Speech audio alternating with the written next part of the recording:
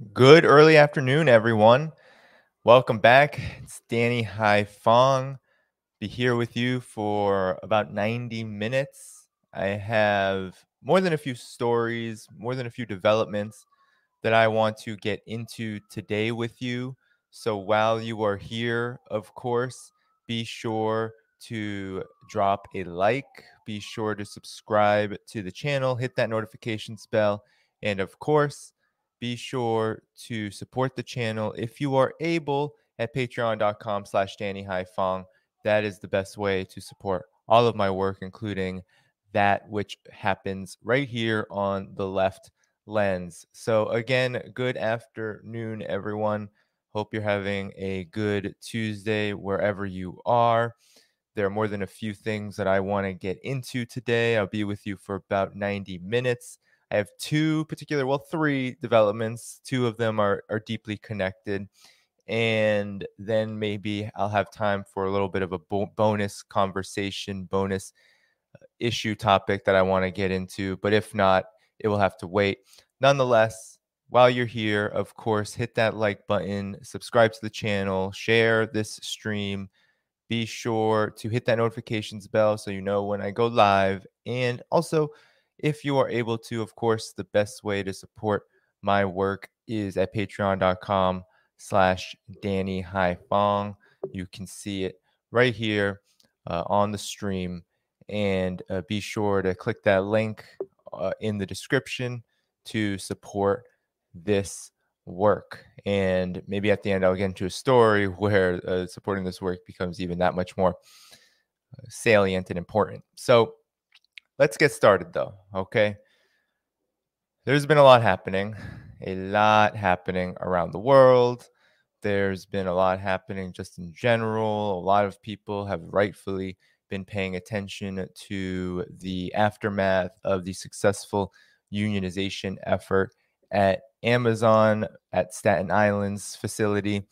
And of course, that is an incredibly important topic. And again, couldn't be happier that Amazon has finally been met with successful resistance and organization among its workers. So again, congratulations to the Amazon workers. And it looks like they are moving on to even more targets, more Amazon targets. They're looking to organize union efforts all across the country at Amazon. And that's a pretty exciting development. So that's not what this stream is about, though, because I wanted to give an update on some key issues regarding imperialism. And one situation I find very interesting is what's happening in Pakistan. And Pakistan is a country that doesn't get much attention in the mainstream media at all, in corporate media, unless it's talking about U.S. wars in the Middle East. Pakistan doesn't really receive much attention in the corporate media. And even in the independent media, Pakistan is kind of an afterthought, right? And Pakistan is located in a very central position, right? India, Afghanistan, these very important countries, this very important region, resource-rich region that has been the target of the U.S.'s endless wars. It's very important. And Pakistan is no less important than any other country that exists there that either deals with or aligns with or both the machinations of U.S. imperialism. So recently, Pakistan has come under the fire of U.S. regime change efforts. And it sounds kind of strange, right? Why would Pakistan be targeted for regime change? And most people probably don't know because Pakistan doesn't make headlines. Really, how most people view Pakistan and the U.S. and West is just an extension of Afghanistan, the extension of the Middle East, being rife with terrorism and instability. And Pakistan has experienced just horrific consequences from U.S. wars, right? Because U.S. special ops have operated in the region. We know that drone strikes have killed thousands of civilians in Pakistan over the years. The United States has used Pakistan as a training ground for mujahideen-like fighters, jihadist-type fighters, right? there has been a long history of the United States meddling in Pakistan, and now it's coming to a head because the world is changing. The world situation is developing in a manner that is not of the US's liking. And it's very important that we understand this and understand why Imran Khan, the prime minister of Pakistan, why the Pakistani government would be targeted for instability, for destabilization, for regime change. And so there's a really interesting story about this, right? There was a no confidence vote that was staged in Pakistan's parliament that failed just a few days ago. It failed. It failed miserably. And it was an attempt to essentially delegitimize the prime minister and shape policy in Pakistan. And it appeared on the surface to be simply an internal matter, right? A matter of internal politics. But as this article, this report suggests, and I'm going to pull it up here, Pakistan PM Imran Khan saved from a U.S. planned regime change effort by Stephen Sawini at Mideast Discourse. This was actually likely, right? There's still more investigation that needs to be done, but this was likely a regime change operation. This attempt to vote down Imran Khan as having no confidence, right? As there being no confidence within the government of his administration. And it seems strange. It seems like out of the blue. Why would this happen? Well, let's go over this article because it really does show why he would be targeted. And surprise, surprise, it really does have a lot to do with Pakistan's growing partnership with Russia and especially China on all levels, right? But Pakistan has become a very reliable partner to Russia and China and vice versa. And so, really, the attempt to oust him is a part of this war that the United States is leading, that imperialism is leading against a multipolarity. So, I am going to, let's review this, okay? So, Pakistan PM Imran Khan was saved from a U.S. planned regime change op. And it says that he will remain in office after a no confidence motion to be voted on today, which was April 3rd. So that was a couple days ago. It was rejected. President Arif Alvi has dissolved the National Assembly after Deputy Speaker suspended the session and rejected the no confidence motion on grounds of it being part of a foreign conspiracy. And Khan has asked his nation to prepare for elections. It appeared that Khan might have been voted out of office after he lost a majority in the National Assembly on Wednesday when a key ally quit his coalition, which could give the opposition 172 votes in the 342-seat House needed to force him out. The letter from the US may be what saved his political life. So here's the thing about Imran Khan is that he says he has a letter that was given to him, that was leaked to him from US diplomatic cables, and we'll get into what it said. So we know which are the places, he says, from where the pressure is being exerted on us. We will not compromise on the interest of the country. I am not leveling allegations. I have the letter, which is proof, says Khan, waving a letter in his hand. We will not leave parliament until both decisions, a rejection of the no confidence motion and a dissolution of the assemblies, are reversed, said Pakistan Muslim League Nawaz leader Mayam Aurangzeb. The Supreme Court has asked for the opposition to examine the National Assembly's move. So obviously there's a big political conflict here. The opposition has been supported by the United States for a really long time. Pakistan's politics are not at all sovereign in so many ways, but they are moving towards sovereignty given the closeness now that they have between Russia and China. So he said, I will fight until the last ball, said the former cricket star turned politician. Khan said in his address to the nation that I never wanted to be a slave to any country. When I came to power, I decided we will have an independent foreign policy. He added the times have changed and his government wouldn't accept the slavery of others. We will forge friendships with everyone. We won't become slaves. So that's a quote from him. And Imran Khan, the prime minister, is accusing the U.S. of wanting regime change. He claims that they threatened him and are seeking to oust him out of office, the United States, as he faced a no confidence vote in Pakistan's National Assembly. So that past Sunday, he told the crowd at a rally in his support, which was a massive rally, that a foreign country was conspiring against him and political opponents working at its behest. He claimed foreign funds in the hands of his political enemies were trying to topple his government and take control of the foreign policy of Pakistan. So today, he said in a live televised address on Thursday, he said, I have to talk about something important about the country's future. I decided to do this address live because Pakistan is at a defining moment and we have two paths ahead of us. The letter he's saying was an official diplomatic cable from the US to Pakistan, which stated, if the vote of no confidence succeeds, we will forgive you. Talking about Imran Khan, the prime minister. If it does not succeed and Imran Khan remains the prime minister, then Pakistan will be in a difficult situation. So that sounds like a threat. So the United States was threatening Pakistan's government. And there's been a long battle to try to get Pakistan's military, right, completely on the side of the United States, which is an old tactic, right? It's a very old tactic. The United States loves to be in control of the military of any country, regardless of whether it has full spectrum dominance over that country or whether that country is independent, like Venezuela, for example. It likes to try to infiltrate the military in order to gain control. I mean, that's how you stage coups, right? And this sounds like a coup in the making.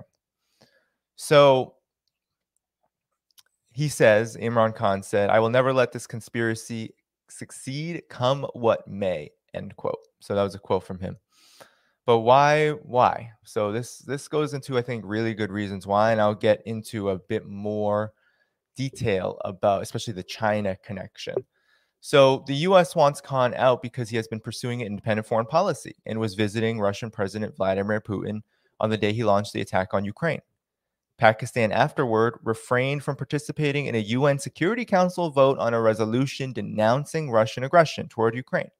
Khan chastised the 22 UN envoys for urging Pakistan to denounce Russia and was quoted as asking the envoys, quote, are we slaves and act according to your wishes, end quote. So there you go. He's talking in this manner of slavery, right? That the United States is trying to enslave countries, trying to impose its will on countries to get them to do what the United States wants in terms of its foreign policy. Khan attended the February 4th opening ceremony at the 2022 Winter Olympics in Beijing, while the U.S. boycotted the ceremony. China is Pakistan's largest investor with over $60 billion in projects under the China-Pakistan Economic Corridor. And I'm going to be getting into exactly what that money is being spent on because it's quite incredible just how much integration now Pakistan has with China, right? And all the plans that they have, China and the countries in the region have of integrating their economies and developing them further. So following a meeting of the two countries' foreign ministers in Islamabad, the Chinese foreign ministry stated that both countries expressed concern about the spillover effects of unilateral sanctions imposed on Russia because it invaded Ukraine. So both Pakistan and China took a joint position against sanctions against Russia. So in October 2021, this has been building up a bit. This is historic. The Biden administration delivered a cold message to Pakistan when the U.S. Deputy Secretary of State, Wendy Sherman, met Pakistan's foreign minister, Shah Mahmood Qureshi, in Islamabad. She made it clear that the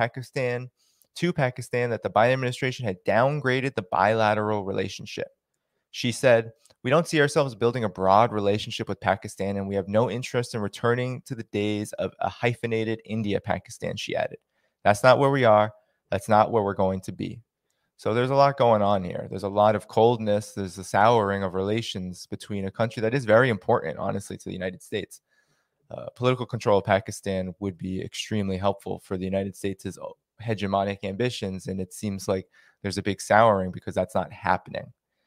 Senior Pakistan government officials said that after the Sherman visit, that there was a diplomatic tension between the two countries that needed to be resolved, and that Khan was angry that he had not received a phone call from Joe Biden.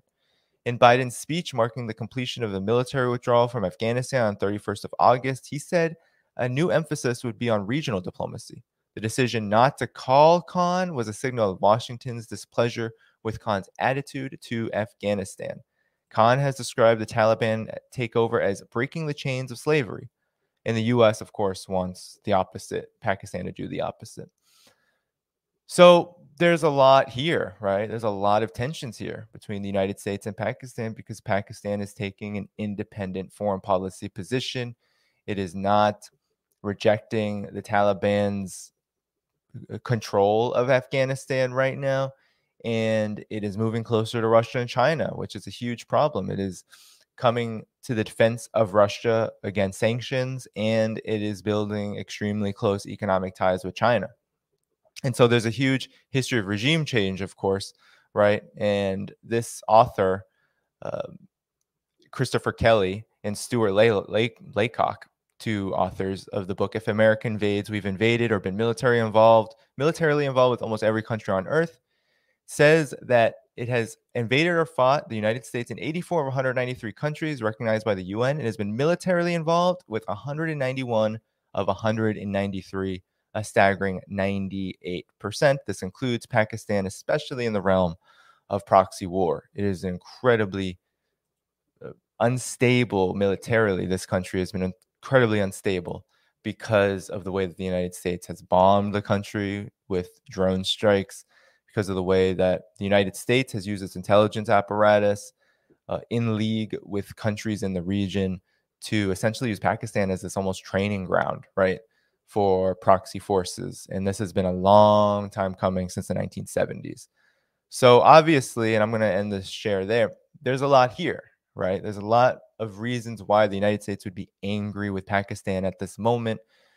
Really, right? Regardless, Imran Khan, I'm not familiar with his domestic policy. I'm not familiar with his overall political ideology. I know he's a former cricket player, but I'm not really familiar with him as a particular person, what his party, what his politics represent. But it's clear that any political leader that takes an independent foreign policy right now, the United States is going after them. The United States is attempting to pressure these countries, no matter what social character they may have, no matter what the character of their government is, they are going to pressure them because this Russia-Ukraine conflict has put the United States in a bit of a bind, right? The United States needs friends, and the Russia-Ukraine conflict is showing that friends are not so reliable, right? And the United States has itself to blame for that, because the United States has spent how many decades, how many centuries, right, waging endless war, attempting, even with its so-called allies, to assert its dominance in a unipolar way. And that is now coming back to haunt the United States, the United States' empire. The chickens are coming home to roost. Blowback is here, and it's happening in Pakistan as well. So I want to talk about the China-Pakistan economic corridor, because this is a huge component of the Belt and Road Initiative that China has as an overall strategic economic vision for integration and global development, South-South development and cooperation. And really the China-Pakistan economic corridor, which really launched, at least officially, in 2016, right, with the first project that became operational out of it. Since then, right, since this initiative has been underway, there have been a lot of concerns about it. The U.S. is very concerned because the China-Pakistan economic corridor is really, it's almost this base, right, because of the importance of this for the region.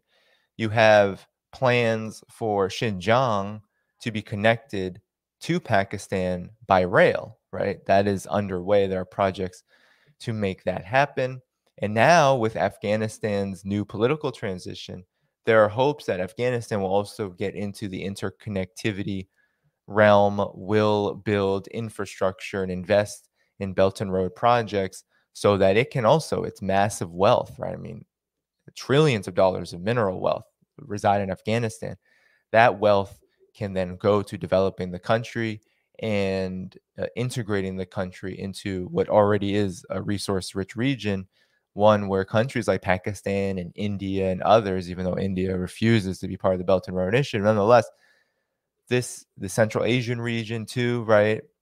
These countries all have a very big opportunity right now to get themselves out of imposed, right, forced underdevelopment from imperialism. And that's a huge threat to the United States. And the United States is very angry about the China Pakistan economic corridor. They actually recently, just in the last few months, uh, I think earlier in March, there was an attempt to get the military on the side of the United States was attempting to get a big portion of the military to renounce the Belt and Road Initiative and reliance and dependence on China, and and uh, attempt to get assurances that Pakistan would move into the US's orbit economically. It didn't work and it's not going to work because what do they have to offer? I'm going to show you, right? The United States has zero to offer in the economic realm. The United States is not going to invest in roads and bridges and ports and development zones and economic development in Pakistan and public transit. That's not going to happen. Reforestation, but China is saying we can do these things. We can help Pakistan develop and get out of this extreme poverty which has characterized the country for so many years. And so that article I just read about the regime change operation said that there's $60 billion USD being invested in the China Pakistan economic corridor. And I'm going to show you what this money is being used for. So the Pakistan government actually has an entire progress update. Okay. Well, China and Pakistan. This is a government of Pakistan website, but it's a CPEC authority, the Ministry of Planning, Development, and Special Initiatives, and CPEC, the China-Pakistan Economic Corridor, is one of them.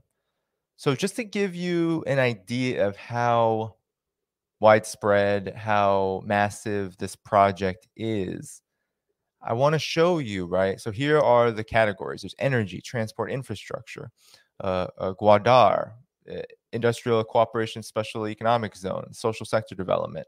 And I believe Gwadar is like development project, development zones, right? So ports, cities, that kind of thing, urban development.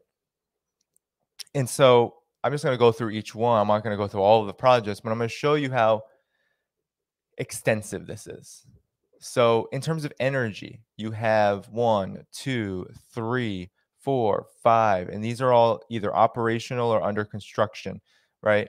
So you have 10 projects already operational, energy projects. Then you have under construction, you have uh, another 6, and then under consideration, you have another 5.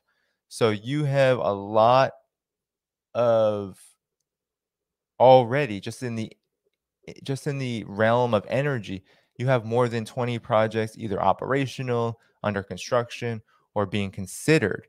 That's huge. That's a huge number. That's just energy, right? And so you have coal-fired plants. You have uh, other projects. You also have green energy projects, solar parks here, uh, 400 megawatts, 600 megawatts now under construction or under implementation. You have hydropower dams and wind farms. Here you have a wind farm,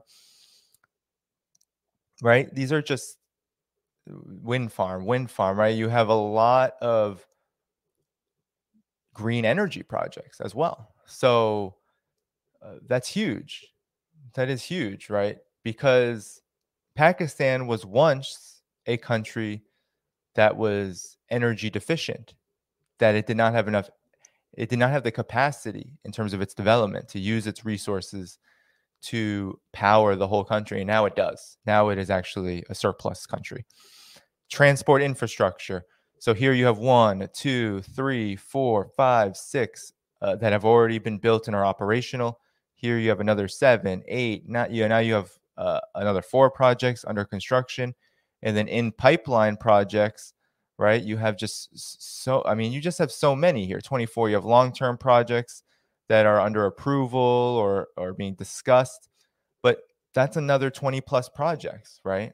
But we can go along the line. I think I mean, special economic zones are really important because it's all about building up industrial development. So you have 4 of those plus uh, another 5 under consideration. This is interesting though. Social sector development.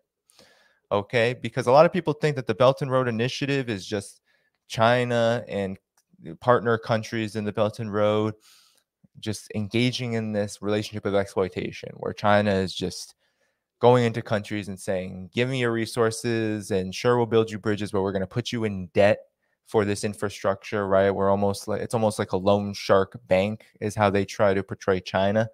But what's so ridiculous about this is you just go to the CPEC website and you see the social and economic development that has happened under this project, and they list it, right? You have vaccine storage and transportation equipment that's been completed, right? These projects to put that in place. Poverty alleviation training. That doesn't sound very profitable for China to just train Pakistan to learn how to alleviate poverty within its own country, right? To share ideas. Emergency relief supplies for enhancing disaster preparedness. So vocational and technical education capacity build up project. That doesn't seem very profitable for China to go into another country and say, hey, we'll train your workers and we'll train your people to be able to handle this technology and understand how to use certain equipment. I mean, that doesn't sound like it doesn't sound like a realm of exploitation that I think of when I think of something like neocolonialism or imperialism. Then you have Pakistan vocational schools, upgrading and renovation projects. So there you go. I mean, you have the renovation of schools, you have the provision of agricultural equipment and tools, which are under construction. You have the China Pakistan Joint Agricultural Technology Laboratory. So you have all the overseas student scholarships, right? All these things, drinking water equipment, all these things that are being, under construction right now between China and China and Pakistan in Pakistan, which I think shows that CPEC, the China-Pakistan Economic Corridor, is about a lot more, and the Belt and Road Initiative is about a lot more than just China exploiting other countries for its own gain. And so I'm going to read you a report now. Okay. I'm going to read you a report now about the green aspects of this, right? The aspects of CPEC that are attempting to make the project a green project, a green infrastructure development project. So I'm going to share a report in Xinhua, which talked about a recent meeting, right, that happened in December of 2021, where they talk about China and Pakistan working hand in hand for a green CPEC. And it says that China and Pakistan are keeping their commitment to making the China-Pakistan Economic Corridor a green project and enable generations to have a green environment. Besides the Green CPEC initiative, the Chinese government and companies are also supporting Pakistan in its 10 billion tree tsunami program of the country's Prime Minister Imran Khan by vigorously participating and donating in the drive.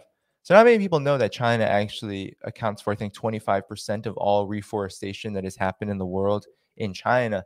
And now this is saying that China is also going to help Pakistan's own project for reforestation, the 10 billion tree tsunami program, directly, in addition to CPEC projects. So Chinese companies are working on CPEC projects in Afghanistan, in Pakistan, which have planted a large number of trees in their premises to support the drive. The Chinese embassy in Pakistan on Wednesday also donated 7,000 saplings for the program to support Pakistan's efforts in environmental protection. Pakistan's Minister for Climate Change, Malik Amin Aslam, in a conversation with Xinhua, lauded the Chinese government supporting Pakistan's green vision, adding that the gesture of the Chinese government and people shows that both countries not only share the past, but also the future. So there you have it, right? We don't have to read this whole article. I just wanted to get into how, China and Pakistan, their governments are supporting each other. And it says right here, nature conservation and practicing the idea of a green belt and road to promote high quality development within CPEC, within this cooperation agreement. So, I mean, this is a big deal. And I mean, this is a big reason why the United States does not want these integration projects to occur, because you saw there are projects for poverty alleviation. There are projects to renew water systems, renovate water systems, to enhance Pakistan's energy capacity. I mean, all across the board, these projects will make the global south a more powerful place, a more sovereign place. They will make these countries will have more opportunities to conduct independent policies, to really assert their independence in ways that the United States does not want to see. And so this attempt to conduct regime change is all about breaking this multipolar world and breaking weaker, smaller, poorer countries away from Russia and China's orbit, from their alliance, from their allegiance, from their solidarity, right? That is what this is all about. And it's important that we are able to not only understand this, but also be able to point people in the direction of, well, this Belt and Road Initiative, this China Pakistan Economic Corridor is really, I think, giving a lot of promise to a region that has not had much to be optimistic about. Look at what's happening in Afghanistan right now, right? I mean, Pakistan and Afghanistan are very close in terms of regional politics issues, right? They have both been played off each other for so long with regard to U.S. imperialism. And in Afghanistan, that country is being starved. I think it's like 170 babies. The Biden administration is killing children through this sanctions regime against the Taliban, sees the seizure of assets. I think it's billions worth of Afghan assets, much of which is aid, because the economy was destroyed by U.S. occupation, Afghanistan became dependent on foreign aid. That foreign aid has been turned off, and now there's something like 170 babies per day dying in Afghanistan from preventable illness and diseases, malnutrition, etc., because of the United States, right? And so just with that understanding alone, and with that knowledge alone, we can kind of get the picture that CPEC, the China Pakistan Economic Corridor, this multipolar world, this new Silk Road, the Belt and Road Initiative, all of this is a threat to the United States' agenda, to its plans. And so Prime Minister Imran Khan has lost his sort of luster to, has become an enemy of the United States just because his government and his leadership is practicing an independent foreign policy. And so we can expect things like this to continue, especially during this Russia-Ukraine conflict, where there is a lot of desperation on the United States to try to organize the world into its camp to isolate Russia, and it's not working. And so I want to get into that. Let's get into now Russia, because a good friend, Hillary Clinton, queen of chaos, master of destruction, imperialist, Hillary Clinton is back. She has reemerged, come out of the caves of the imperialist war criminality career that she's had. She's come out of the caves again to rear her face, to talk about the Russia-Ukraine conflict. And there are a few interesting aspects of this, but let's just talk about Hillary Clinton first. I can't believe we have to talk about Hillary Clinton, but the establishment keeps her relevant despite the fact that she has lost 2 elections, one of which was to a celebrity billionaire who they spent billions of dollars. The Clinton wing of the party spent billions of dollars, the mainstream media, corporate media, billions of dollars to demonize, and yet she still lost to him. She's behind the Russiagate hysteria. I mean, the Clinton legacy, right? Starting with Bill and Hillary together, moving into today is just one, and we'll get into her legacy in particular around wars. in a minute, but this legacy just continues to be relevant, unfortunately for all of us, because the establishment finds her to be one of their most loyal servants, and really, she is in terms of status, she is right there as one of the most beloved among the ruling elite because of just how she will literally do anything for the war machine. I mean that's her now. Her biggest, I think, aspect of her legacy is that, not to mention just how she has championed some of the most reactionary domestic policies around racist police violence and mass incarceration and immigration and all of that. But we're talking in neoliberalism and destroying welfare and all of that, deregulating the economy. She's a huge proponent of Wall Street, but it's the wars, right, that she cannot get enough of. And so when she reemerges of late, it usually has to do with some kind of US foreign policy question. And so she has now weighed in. So Hillary Clinton has weighed in on this issue of the Russia Ukraine conflict. And while I'm pulling this article up, make sure that you like this video. Make sure that you are subscribing to the channel, that you are sharing the video, hitting the notifications bell, and of course, considering, if you're able to, and please, if you're able to, please do subscribing to the channel, subscribing to my Patreon at patreon.com/Danny Haifang. It's how you support all of my work. You can find all of that in the description. So we are going to talk Hillary Clinton now. Hillary Clinton was on Meet the Press recently, this past weekend, and she said we need to double down on the pressure on Russia.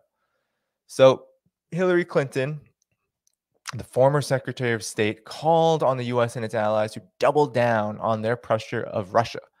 She says, quote, the only way that we're going to end the bloodshed and terror that we're seeing unleashed in Ukraine and protect Europe and democracy is do everything we can to impose greater costs on Putin.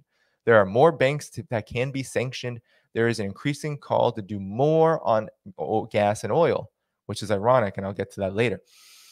She said it's now time to double down on the pressure. So those are her comments, right? And then she said, we are really looking at this with eyes wide open and seeing very clearly the threat he poses, Putin, not just to Ukraine, but really to Europe and democracy and global stability. And she also said that Putin and Russia need to be excluded from the G20 summit, all of that nonsense. So Hillary Clinton has never met a war that she doesn't like, so we shouldn't be surprised that now she's going on Meet the Press and talking about how we need further aggression toward Russia. I mean, she was a huge champion of NATO expansion. She was a huge champion of the coup in Ukraine. She was a huge champion of the initial sanctions on Ukraine, right? So this all happened after she was Secretary of State, but nonetheless, she was a huge champion of all of it.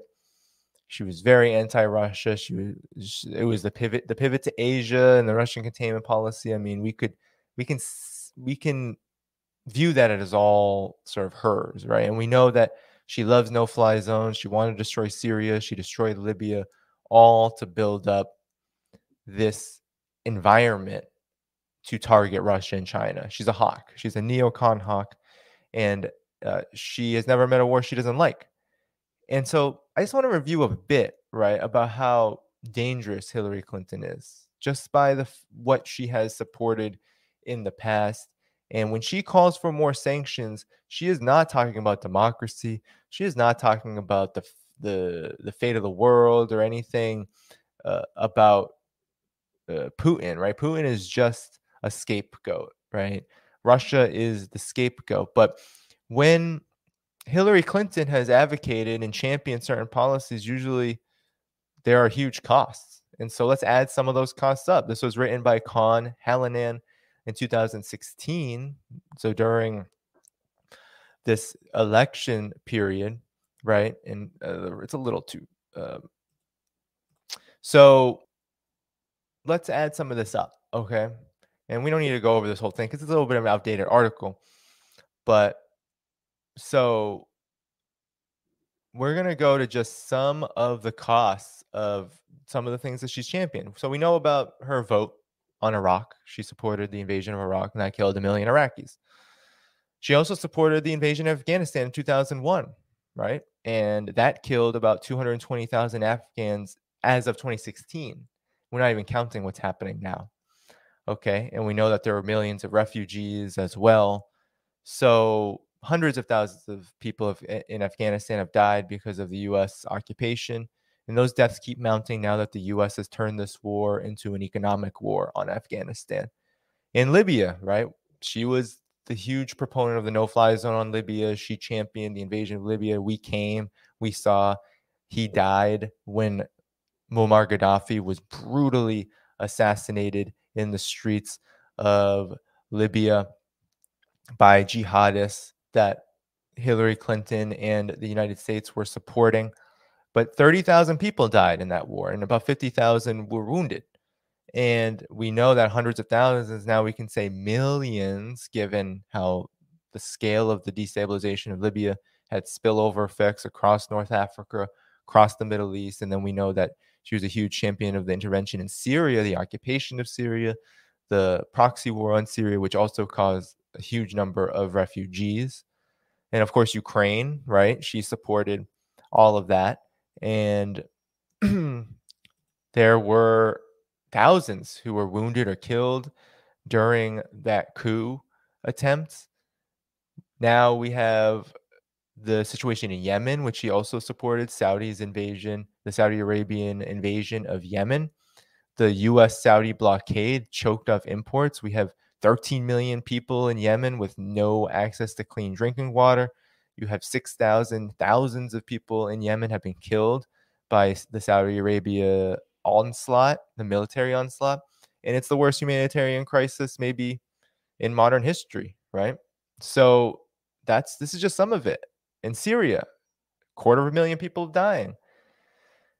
She supported the forces, right, that invaded Syria, the proxy forces, right? They were the same ones that invaded Libya in many ways. And then, right, then this article says, how do you calculate the cost of the Asia pivot? Well, the costs are also many, especially to those countries that are occupied by the U.S. military, Guam, Okinawa, right? These countries languish economically, militarily, socially. So that's just like a brief. That's just really a brief review of just some of what she's for. That didn't even talk about the coup in Honduras in 2009 that led to a long period of a U.S.-backed dictatorship that only has recently been reversed with the election of Xiomara Castro. So, there are just so many flashpoints, right? And then so that didn't even mention Israel. Hillary Clinton being a huge champion of Israel, pushing Obama, right? Being right there by Obama's side as he signed that monumental, massive partnership agreement with Israel, about $3.8 billion per year over the next decade, which Trump reinforced. But Hillary Clinton is a hawk. She's a Zionist. She's an imperialist. And so when she calls for sanctions on Russia, she's not calling on them for democracy or for Europe's benefit. She is calling for sanctions to starve Russia and to eventually overthrow Russia's government. That's the hope, right? And I think she's particularly focusing on sanctions because the military situation is deteriorating, right? I don't think that there are enough weapons in the world that can really shift the overall trajectory in the Russia-Ukraine war, which appears to be a long kind of conflict, which Russia will continue to aid the east of Ukraine in ensuring that its interests are met, both Eastern Ukraine's and as well as Russia's. And I think that war militarily has reached a point where the propaganda is just going to continue. Right now you have in Bucha, right, this massacre that supposedly was all Russia's doing, while there's a lot of conflicting reports that actually it was Ukraine's forces. It was the forces that Zelensky apologizes for, right? The Azov regiment. The Azov regiment is basically defunct, but There's a lot of speculation, and it seems like a lot of evidence now that, in fact, this what happened in Bucha, what's happening all across the country, is a lot more complex than just Russia's going around killing people, which is how it's being portrayed in the corporate media. No, that this conflict is much more complex, that it is about a lot of the internal problems that are festering and developing in Ukraine and have developed in Ukraine because of what the US did in 2014-15, turning that country into a basket case rather than being the breadbasket of Europe, the breadbasket of Eurasia. Ukraine has been turned into a basket case economy, government, and a real war-like government, a war zone that didn't start in 2022. It didn't start in February 24th, 2022. It started in 2014 during the coup. And it started even before that, the Orange Revolution of 2004, right? The U.S. supported very far-right forces there. In 2011, they tried again to really support these very far-right reactionary forces. You had, right, Stepan Banderas and a lot of these far-right Nazi figures being eulogized and celebrated in Ukraine prior to Viktor Yanukovych coming into power. And then, of course, his administration was pretty short-lived, unfortunately, because of the United States and its coup attempt. So when Hillary Clinton calls for sanctions, when she is being a hawk toward Russia, it has nothing to do with anything except the imperatives of this long term, full spectrum dominance strategy that US imperialism has. It's about starving, it's about destroying, it's about plundering and looting. It is about killing, it is about butchering people. I mean, it is really about intimidating the world so the world will do what the United States wants, which is to be its economic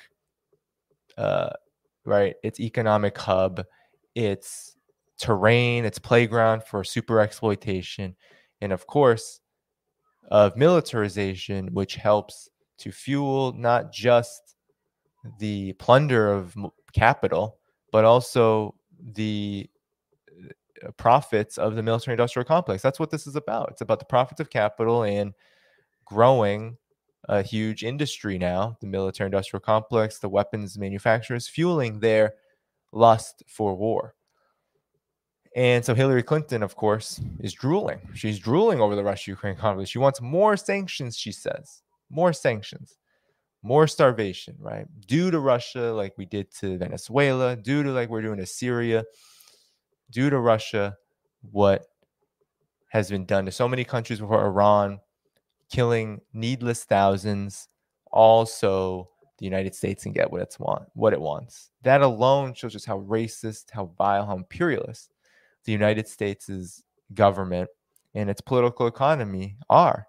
That at its core, killing is nothing but a means to expand the profits of this tiny few rich people like Jeff Bezos, Warren Buffett, Elon Musk, right? These mega rich capitalists who are in control of a lot of the capital, right? Through their various institutions, through the world of finance, through the world of monopoly capital. So that's where we're at, and that's where Hillary Clinton is really setting her sights on. She wants to continue to benefit from this. I mean, at some point, it becomes almost like this narcissism, right? She wants to continue to be on some level on top and to chime in to cement her legacy as this hawk so that she will be remembered among her class as one of the best and most loyal of the butchers, really, right? So that's Hillary Clinton. And so she's back reemerging. I'm sure it won't be the last that we hear from her because it always seems like she is trying to get into the conversation and the corporate media because they love the Clintons and they love, right, the Biden camp, the Clinton camp. They love this camp, this in the DNC, which has been so loyal and so effective in so many ways, the Obama camp. They'll continue to bring them on. So we should not expect anything different. But I want to talk about one last thing with regard to sanctions on Russia, because I think it's very interesting. So, Russia, right, has been targeted by these enormous sanctions. I mean, the EU and the United States, the EU has done more sanctions than the United States, right? Went beyond the United States just because the United States, I mean, they asked, but really they were saying, you better do this. And so the EU just bowed down, yes, master, and went beyond what the United States even did. So you have, these bans on oil and gas and imports of all kinds. You have these like kind of global sanctions on Russia, financial institutions, etc. There's a lot of gold missing from Russia. There's a lot of just straight up theft of Russian assets that is happening among the US and the EU. And you would think that Hillary Clinton would be satisfied by this. But we have to take into consideration that the US has been cheating on the sanctions. Yes, the United States has cheated on its own sanctions regime, meaning that there are still massive amounts of oil being shipped to the United States and being used by the United States to refine its own energy. And essentially what this means is that the United States' sanctions have been more talk than they have been more bark than they have been bite. Okay, more talk than action. And so Moon of Alabama had a great article on this that I'm going to review with all of you because I think it gets into the situation quite nicely. And I think this is why you keep hearing people like Hillary Clinton say we need more sanctions, more, more, more. And it's because there's this very contradictory thing happening, right? There's a contradictory thing happening. The United States and Europe need Russia's energy supplies. You think, oh, the United States doesn't need it. It's energy, quote unquote, independent. No, it's a little more complicated than that. And I'm not an energy expert, industry expert, but Moon of Alabama, I think, does a good job helping us understand what's going on. Because the United States actually does need Russia's energy. Europe especially needs Russia's energy. So Moon of Alabama says that Europe must learn to cheat on its sanctions just like the US is doing. So the European Union and China, this is April 1st, so this was about 4 days ago. So 4 days ago, right, this article was written, there was a China-EU summit that happened, and China rejected any pressure regarding sanctions, regarding the EU's foreign policy, and it said that Europe's weak strategic autonomy is a problem. So essentially what China said, and China's 100% right here, that China-EU relations should not be kidnapped by the Ukraine crisis, and Europe should no longer be abducted by the US in terms of its foreign policy. It will greatly undermine the EU's own interests, which is 100% true and 100% of what is happening, making it difficult to ensure economic recovery and people's livelihoods, and it runs counter to Europe's aim of pursuing strategic independence, which is true. Europe has, through the EU, in some ways, right? You even see it in some countries like France, for example, tries, especially in the realm of foreign policy, to have some independence. Nonetheless, with Russia, that has gone out the window, right? With the Russia-Ukraine conflict. So moving on, right?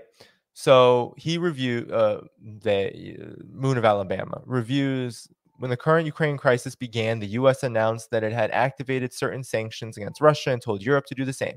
Europe decided to then deliver even more sanctions than it was told to do. With that done, the U.S. has quietly buried or circumvented some of its own sanctions, and it has used them to push more European sanctions. So on March 8th, there was an executive order by Joe Biden, import ban of Russian oil, liquefied natural gas, and coal to the United States, a significant action with widespread bipartisan support, according to the White House, that will further deprive President Putin of the economic resources he uses to continue this needless war of choice. I love that. They say it's a choice war, right? This war is just all Russia and Putin's choice. They didn't have to. There were so many other things they could have done. That's what a lot of pundits are saying. But as we've said on this show, that's nonsense. It doesn't understand the actual situation that has been going on for years in the region. So, the United States actually released all kinds of its own, right? It released a lot of barrels of its own oil. But the executive order, right, says that the United States banned nearly 700,000 imported nearly 700,000 barrels of crude oil and refined petroleum products from Russia. All right. So that's how much the United States was importing before the ban. So we would think that these sanctions would then cut that off, right? Well, actually, 3 weeks later, the US is still importing Russian crude oil. So, according to the US Energy Information Administration, which publishes a list of crude imports by country, the US was still importing 100,000 barrels per day of Russian crude oil. So on March 7th, Moon of Alabama explained why the U.S. needs this oil. Said some U.S. refineries at the south of the coast are designed to only process heavy oil variants. Since 2019, the U.S. has blockaded heavy oil imports from Venezuela and replaced them from imports of heavy Ural variants from Russia. It has now sent 2 officials to Caracas, so that's why they sent to Venezuela, because they sent 2 officials there to try.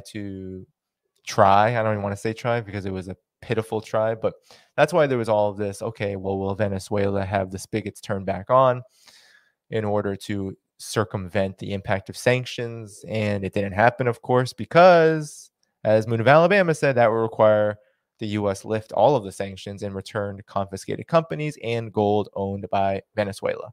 Not going to happen anytime soon. Yes.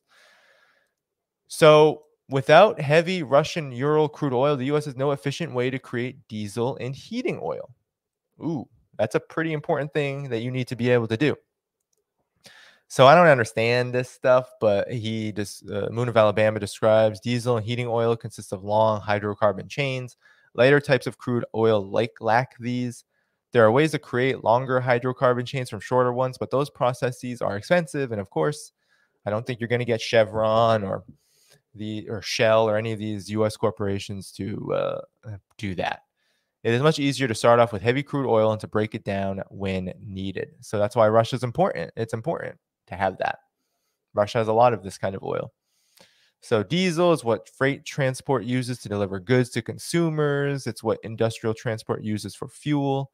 Russian refiners cutting their processing rates in the wake of several waves of Western sanctions. Already tight diesel supply is going to get a lot tighter.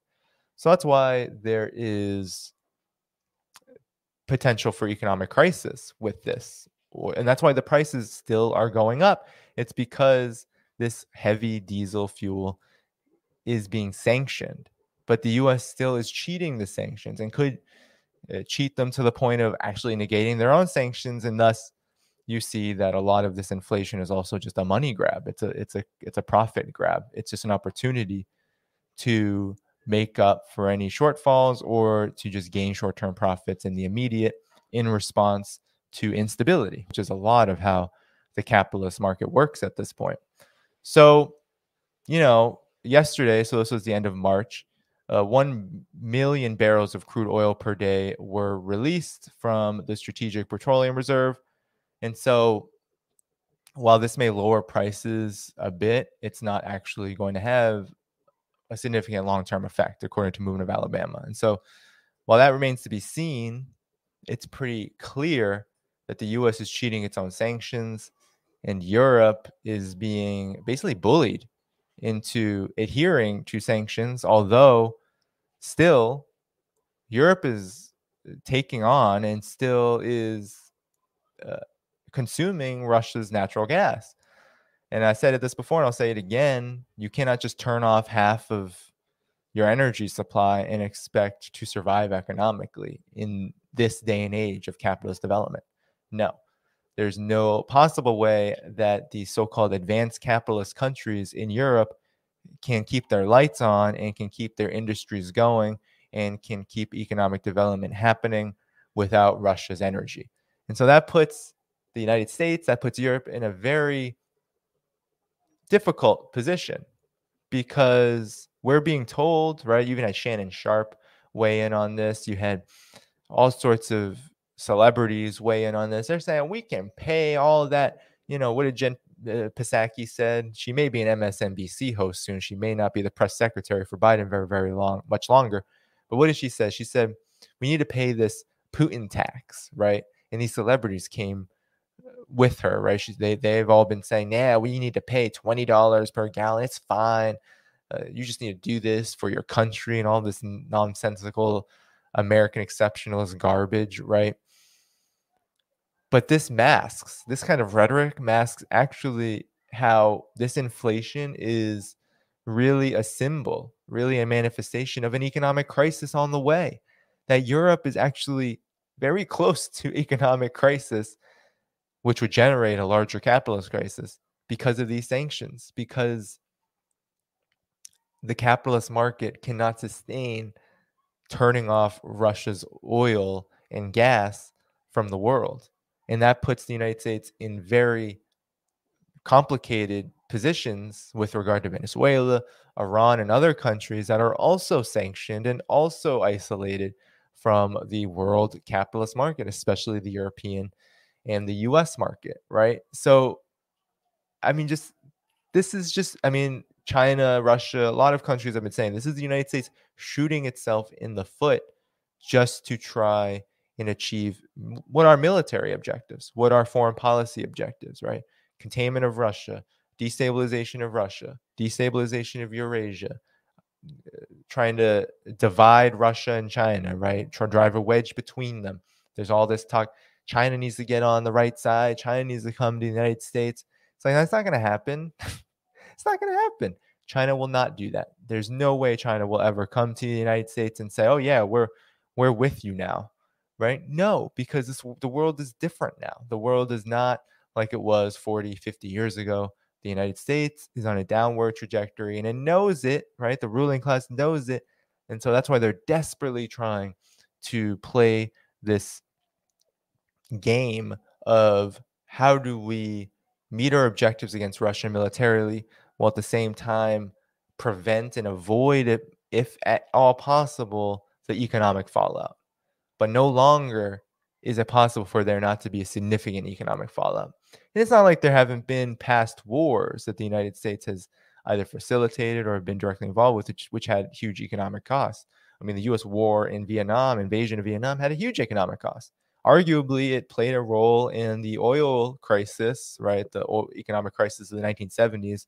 It played a role there because the United States became this huge military behemoth. There was this oil demand and supply crisis, supposedly, but really it was just a capitalist crisis kind of being brought to the head by a lot of what U.S. capital was doing around the world.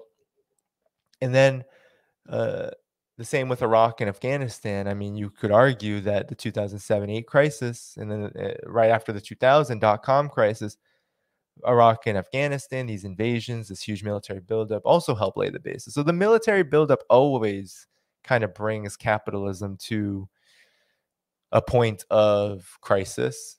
But at the same time, this is a bit different in the sense that rather than the United States being really the facilitator of this, it is the United States responding to Russia's reaction, right? How Russia has decided that it's no longer going to just take provocations and allow what's happening in eastern Ukraine to just happen, to allow Ukraine to become a NATO country, right? This is a response to a situation the United States may not have been prepared for, right? Because there were all these talks, right, in the beginning, before February. The United States is intelligence is saying there's going to be invasion. There's going to be invasion. There's going to be invasion. Russia's going to invade. Russia's going to invade. But a lot of that felt like, and I think we should not overestimate U.S. intelligence capabilities. It felt like there was a provocative aspect to that, that there was sort of this excuse to give lethal aid to Ukraine, which is what Hillary Clinton wants as well, right? There was this excuse to do that. And that eventually precipitated this crisis as well. The U.S. played a big role in it. I mean, the U.S. refused to negotiate December 2021, right? This wasn't all just Russia, a light bulb going off in the Russian government saying, okay, now we're just going to do this. No, there was this pace of events happening. There were these events that were happening. And so it's just critically important, I think, to understand that now the United States is in kind of a bind. In Europe, arguably a bigger bind, in that this war, right? This war that was provoked, Russia was provoked into it, and now they don't really have answers. And no matter what the United States does, adding on sanctions, maybe reversing some, Europe the same, the political outcomes of that are not going to be favorable to the United States, right? Because Russia no longer has to say, okay, well, your sanctions are going to starve us, and so we have to bow down. That's not the world trend right now. That's not the global trend. The trend is that Russia will restructure, and then Russia will go to reliable partners, China and other countries, even India, that will say, no, we'll keep trading with you. A lot of the world's population within these underdeveloped countries or these developing countries, these non aligned countries, they're saying, yeah, we'll still trade with you, because it's ridiculous that the United States believes it has this kind of unilateral extrajudicial authority in these matters. Even in this matter of Russia Ukraine, it doesn't. It doesn't have that authority.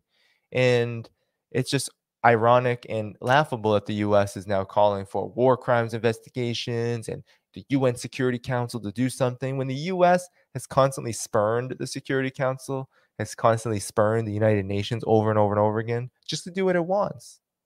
Psaki, Condoleezza Rice, all of them saying, we've never, this is a violation of a sovereign country. And then literally they bypass the UN, ignore the UN, believe themselves to be international law when they're killing Iraqis, people in Afghanistan, et cetera, et cetera. When it is oppressed people, when it is black people, brown people, when it is poor people, when it is non-white people, it's okay to kill. It's okay to kill millions. Now that it's Ukraine and they can be framed temporarily as white, especially when there are, neo-Nazis and pro-US forces in Ukraine's military doing the damage, then it's okay to now talk about international law, right? Even though it's everything the United States has done in violation of international law, especially the coup, which provoked the crisis in the first place. So the US is cheating its own sanctions, trying to negate this history, negate this context. And we have to be cognizant of that. We have to understand how that has occurred. And we need to understand that the only way to oppose US imperialism, to expose US imperialism for what it really is by understanding the contradictions and exposing the contradictions of this system, right? Because these contradictions are now becoming very glaring. They're becoming so apparent. And the contradictions all point to, I think, an opportunity for our forces, progressive forces, radical forces, peace loving people, revolutionaries, those who want to see a transformation of this society, of this system, right? Those who want something like socialism or communism, then we need to take and seize this opportunity to show that this United States unipolar imperialist system is not foolproof. It is not omnipotent. It is actually becoming more impotent as we speak and as something like the Russia-Ukraine conflict continues to develop. So that's it for the story part of this, but I'm going to stay on for about another, I would say 15 minutes, 15, 20 minutes. Please do like the stream, like the video while you're here. Continue to stay with me because I do want to talk about something with all of you. So everyone stick around. So like this video, share it, subscribe to the channel if you have not yet. And of course, the way you support me is at patreon.com/DannyHaiFong. That's how you support all of my work. So there's one thing I want to talk about, and it's healthcare, because I had one of those most really stressful days yesterday as we were navigating the marketplace. And it's not the first time that we have been in need of healthcare from the marketplace because of job transitions. There was a period where I was in school and I needed it.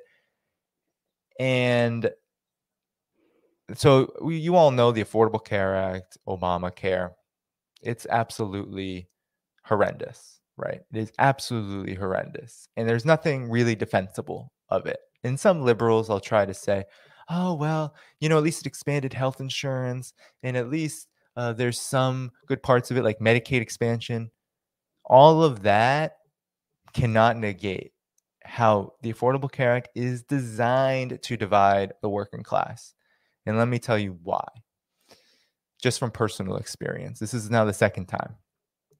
So, and I've also been on Medicaid in the past as well, although Medicaid is usually a better experience. um, in my opinion, I've had much better experiences on Medicaid than I have in this so-called marketplace. So the first time, I had just gotten a job and was reporting income, and my insurance wasn't going to kick in through the employer for a while. And so I was up for renewal, and unfortunately I couldn't, they would have just kicked me off of my Medicaid. So I couldn't usually I would just like not report, right? That's what most people do. And I've done that before too. So just to keep it for a little while longer. So I'm reporting, right? And I wasn't making too much money. I think the job that I had gotten was something like, I think I was as a social worker in New York City. It's like 50,000, right? Not a lot of money annually. So I just needed healthcare for like a month or two. And so the marketplace plans that I was being offered were ridiculous. I mean, we're talking, of course, it's in these tiers: bronze, gold, platinum, or whatever. And the bronze plan, there's like $4,000 deductibles with a pretty big premium. So basically, don't get healthcare, right? Don't go see anybody. The premium was something like it was the cheapest one, so it was something like 100 something, but the deductible is 4,000, and then you go the next tier up and you're paying more monthly, right? You're paying hundreds monthly. I think it was something like $500 on average. I think it was 450 to 600 on average for depending on which company you go with per month, with a slightly smaller deductible. I think it was something like $1,000 deductible. It's like, okay, so we're just giving now, this huge chunk of my income to healthcare per month while still having to pay $1,000 deductible. Then you go up and there's uh an even higher premium, right? We're talking about nearly $1,000 per month to get the platinum care with the less deductible and more coverage. So it really is this like Satan sandwich. You're either not getting health care because the insurance is not going to pay for anything with these bronze plans, or they're going to pay for a little bit more, but you're going to be paying them these premiums, like close to $1,000 per month. And this is a story across the board. And I mean, this is just profiteering. This is theft, right? And so I remember I just rejected it, right? And I just waited for the month, went without health care, because there's always this fear, I think, in the minds of people, ordinary people like us, who are like, okay, we need health insurance for an emergency, right? Because we know that healthcare emergencies especially, bankrupt people, right? People need to get surgery. If they don't have insurance, people need to go to the ER. They don't have insurance. Then you're in the bag for thousands of dollars worth of tests and ambulance, right? Ambulances cost like $3,000 upwards sometimes just for the ride, right? So healthcare emergencies can be are incredibly expensive. And so people are like, okay, we need health insurance. So it's like you pay the money up front just so you have that, maybe a bit of solace that you won't be uh, bankrupt in the future. It's a really, I mean, it's a sinister scam. It is, I mean, this is how these corporate health insurance companies really loot you. So again, we're in this situation getting, yesterday, 2022, calling the marketplace, in the same situation happens, and it just triggered all of this stress because we're in between insurances for like a couple of months, as my wife starts a new job, and her job is not going to give her insurance, I think, for like 30 days after she starts. And that's not until the end of this month. And so we're like, okay, we need to get something. Her prior employer's plan has expired. Cobra is a scam. Cobra is even more expensive. And so we're researching these plans, and we're like, whoa, we're going to be paying $500, $600 a month just to have healthcare that I don't know how much we're going to, for 2 months, how often we're going to use this. And there's still a deductible on it. I think there's still upwards of a $1,000 deductible. Not as bad, but they were giving us plans 4,000, 5,000, 6,000 before you can even get any coverage. And that's on these lower level plans, which do not cover anything. So this is what is meant by the health insurance companies dominating the Affordable Care Act, dominating the so-called marketplace, right? The so-called expansion of insurance. They are literally having free reign to give you these expensive plans that don't cover jack shit, to bankrupt you, to get you into debt, and to essentially make it really difficult for you to live, just so you don't feel like if you go to the hospital, you go to the doctor, you will have to pay completely out of pocket. And I actually had to go to an appointment yesterday because I've been going through some medical things, and I was like, I gotta just go to urgent care. And luckily in the neighborhood, I mean, I had to pay like $140, $140 just to, get checked up on. But I was like, if I went to my primary care without insurance, I would have been paying hundreds, thousands, maybe, depending on what they did, depending on uh, healthcare in New York is very expensive. So I was like, I'm just gonna go to urgent care, just do it. I mean, it's just complete robbery. So I wrote about the Affordable Care Act, actually, and I'm just going to share the article. I wrote about this as part of Obama's legacy series, right? I did a 10-part series at the end of his administration in 2016. And I just want to review this really quick with you, just some of the components of this before I leave you, because I have to leave by 2, maybe a little bit before 2 p.m. Eastern. But so I wrote an article about his legacy, right? Part 1, where profits for the monopolies, healthcare for those who can't afford it. Okay, you can't see the whole title here, but that's what it's called. So here you go. The Obama Legacy Part 1, profits for the monopolies, healthcare for those who can afford it, right? And so I wrote this in 2016 as the Bernie Sanders campaign was coming to a halt. And I said that the Obama administration bears much of the blame for the legitimacy crisis that the system is afflicted by. And this was a multi-part series. As Obama's reign goes to the history books, and healthcare is a point of discussion in 2000. It was a point of discussion in 2016 elections. Medicare for all came up. There's massive popularity for that. People are disgruntled by this system. You have millions upon millions of people in healthcare debt, like bankruptcy, right? I think hundreds of thousands go into bankruptcy every year in the United States. So the narrative for the last 8 years under Obama has been confined, though, to the Affordable Care Act. That's what we heard. We didn't hear Medicare for all under Obama. And the debate has centered on the attacks the Affordable Care Act received from the Republican Party. And so we need to discuss what it's about.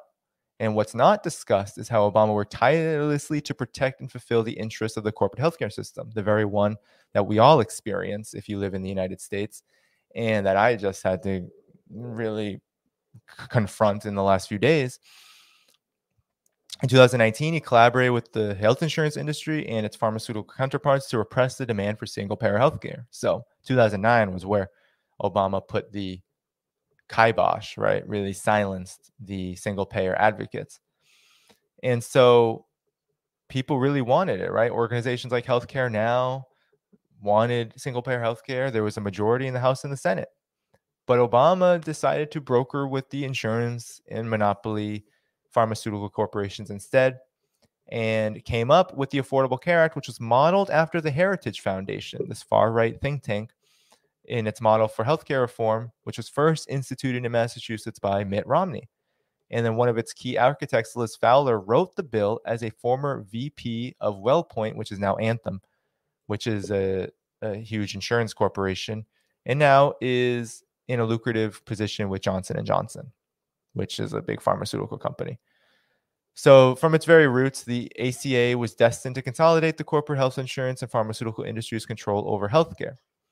So under the law, this is outdated now. The mandate to possess health insurance no longer really, it's state by state now. So I know in New York State, they got rid of the tax mandate. So you're not penalized tax-wise for not having healthcare anymore. But that was a big part of the bill, and it's what the Republicans jumped on, that you were actually going to pay a hefty tax penalty for not having healthcare. So working and unemployed people without employer-sponsored healthcare were forced at that time, but still are forced by coercion to choose from a system of government-subsidized corporate health insurance plans, meaning that the government would administer plans that corporate health insurance companies were providing. Like, for example, these Fidelis plans. We were looking at Fidelis Gold, Fidelis Bronze.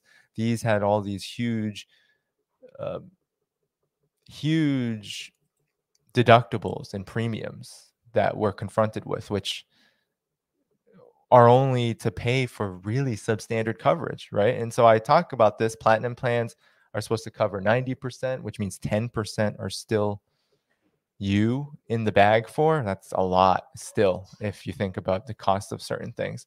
And then bronze plans are the least expensive, but cover just about 60%. So that's not a lot of care.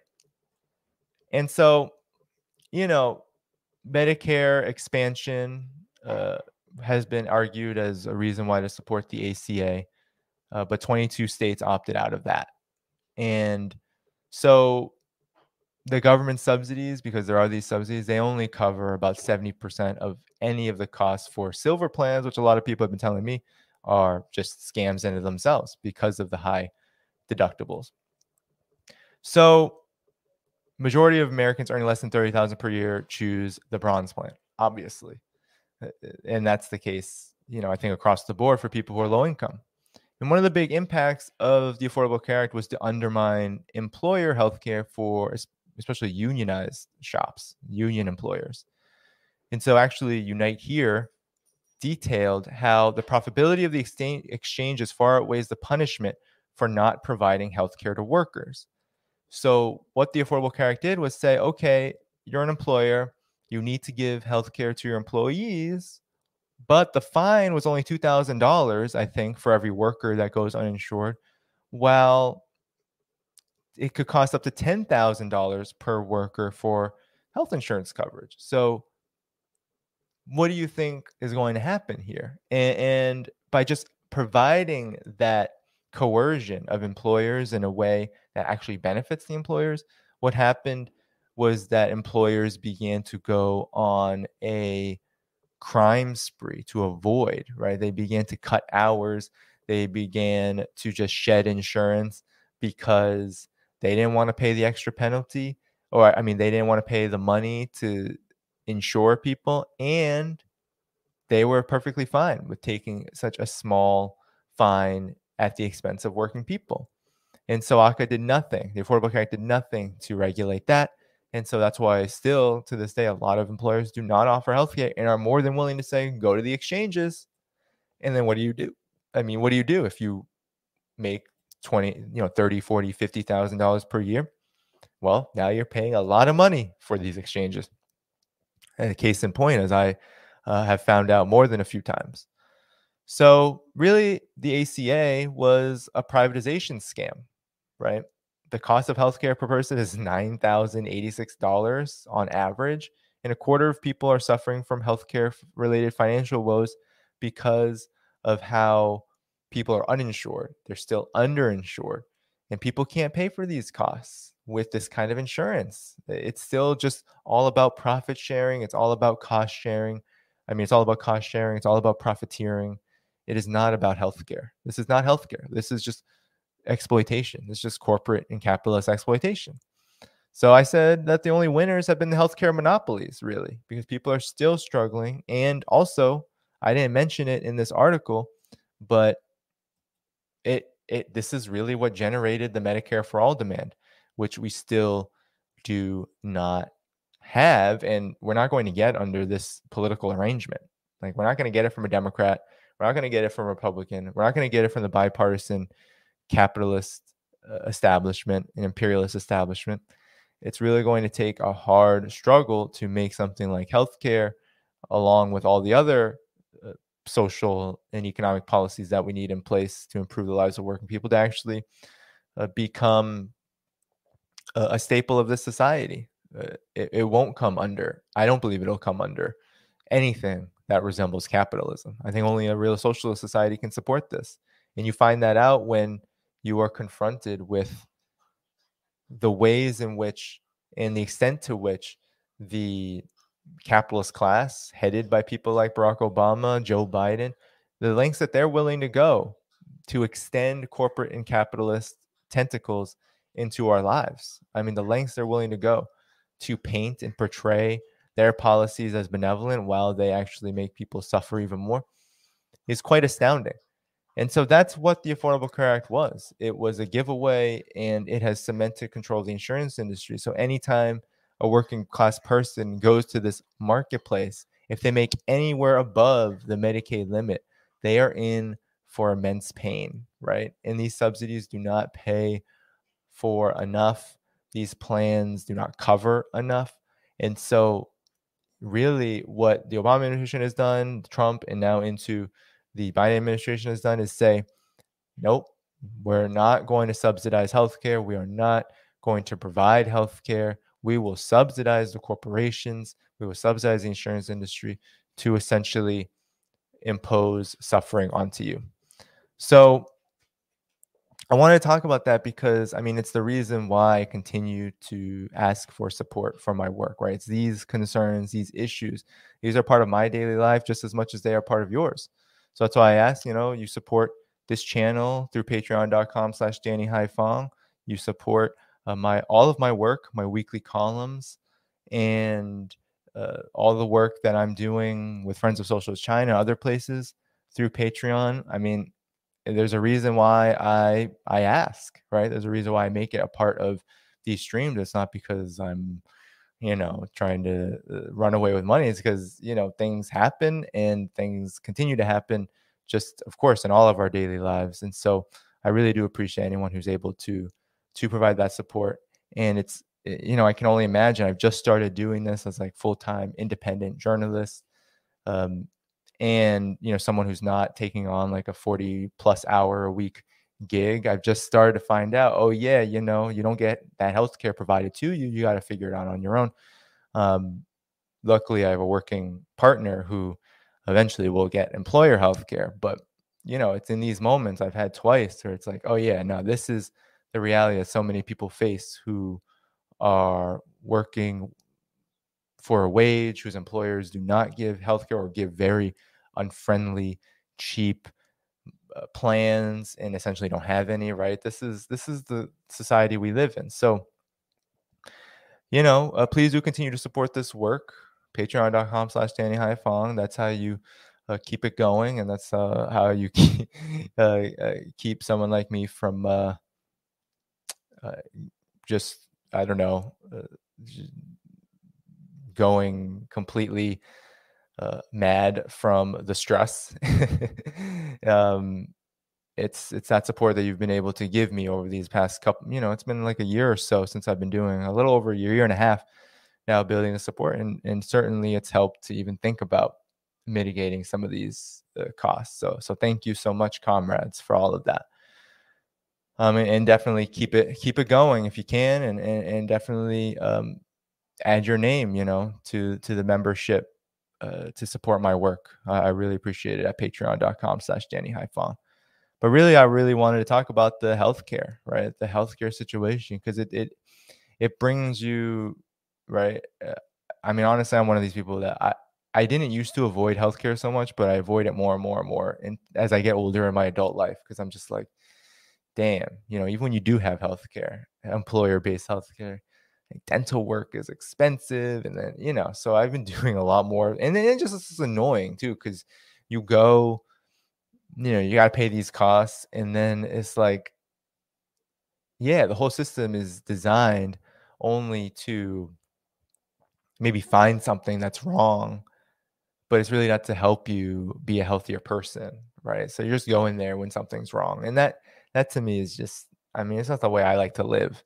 So I find myself, avoiding it more and more in my adult life. And it's these experiences which teach us to do this.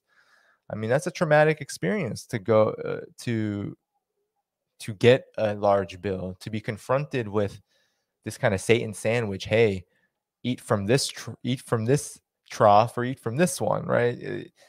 pay thousands later or pay thousands now, right? Those kind of experiences that working people have to deal with every single day, they have their effect on people's mental health and well-being. And I got a little bit of a return taste to it yesterday. So I definitely wanted to just review a bit about the Affordable Care Act and how it has impacted the lives of working class people. And it makes the case for why we need a universal healthcare system, not just Medicare for all, because I do think Medicare for all is a fine demand. But I do believe we need a nationalized, full, single payer healthcare system, which can provide free healthcare to everyone. And that's that. We need these debates, right, about the existence of the insurance industry. Oh, we can keep whatever certain insurance companies around. They'll just have a different purpose. No, no, no, no, no, no, no. We need to get rid of the insurance industry. We need to get rid of all for-profit interest in healthcare as just a beginning, I think, struggle to, or a beginning step in getting for-profit interest out of all sectors, especially around human rights, but all sectors of society. And of course, broadly economically, that's where it will happen last. I mean, that's the revolution, right? But certainly, as China has showed us, and even Cuba is doing it too. Other socialist countries, they're showing us, Nicaragua. Yeah, the profit motive can have a place, right? It just can't be dominant. But the United States, I think, is far beyond, right, the usefulness of the profit motive, because, well, it's been a capitalist system for how many centuries? It has advanced to this like highest stage of imperialism, and it has a lot that it owes, right? The U.S. imperialist system has a lot that it owes Black people, right? Huge debts to Black people, working people around the world. I mean, a huge amount of debt. So I think the situation is a bit different when we talk about the profit motive here, right? Rather than a place like China, developing country, history of imperialism, needs to develop its productive forces. The productive forces have been developed here. They've been developed and then they've been gutted again, right? So we need to think about extracting the profit motive out of society, and that's a big struggle. It's what Amazon labor union struggle is about. It's what the struggle for Medicare for all is about. It's even what the struggle against policing and mass incarceration and repression and war is about. Extracting the profit motive, because it's the profit motive which is requiring the repression and the surveillance and the racism and the white supremacy. We've got to think about it in these terms. But anyway, it's been a great stream today, guys. I'm going to end it here today with those stories. Please do, before you go, of course, like the video, share this video, subscribe to the channel, hit the notifications bell to get notified when I'm on. And then,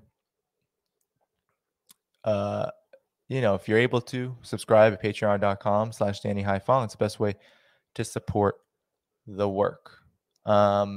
So one last announcement. This coming Sunday, I'm going to be taking about a week-long vacation, so I won't be seeing you probably not until either later that week or early the next week. Might be on one more time trying to get something going for maybe Thursday. But if not, right, I'll probably see you guys the week after. So anyway, I'll definitely put an announcement on the page and on all my various channels. And no call-in. So somebody asked, no call-in this Sunday. No, I have to actually announce that. So no call-in this Sunday, because that's when I start to go away. Maybe I'll try to do it the day before, or maybe I'll try to do a couple the following week. We'll see what happens there. But definitely this Sunday is when I start taking a break, and maybe the 7th you'll see me again on here. But if not, I'll definitely make some announcements and continue onward for the rest of the month. So Thanks all for coming. Again, make sure you like the video before you go, subscribe, hit that notifications bell. And yeah, if you can support patreon.com/Danny Haifang, that would be great. Appreciate it, and peace out.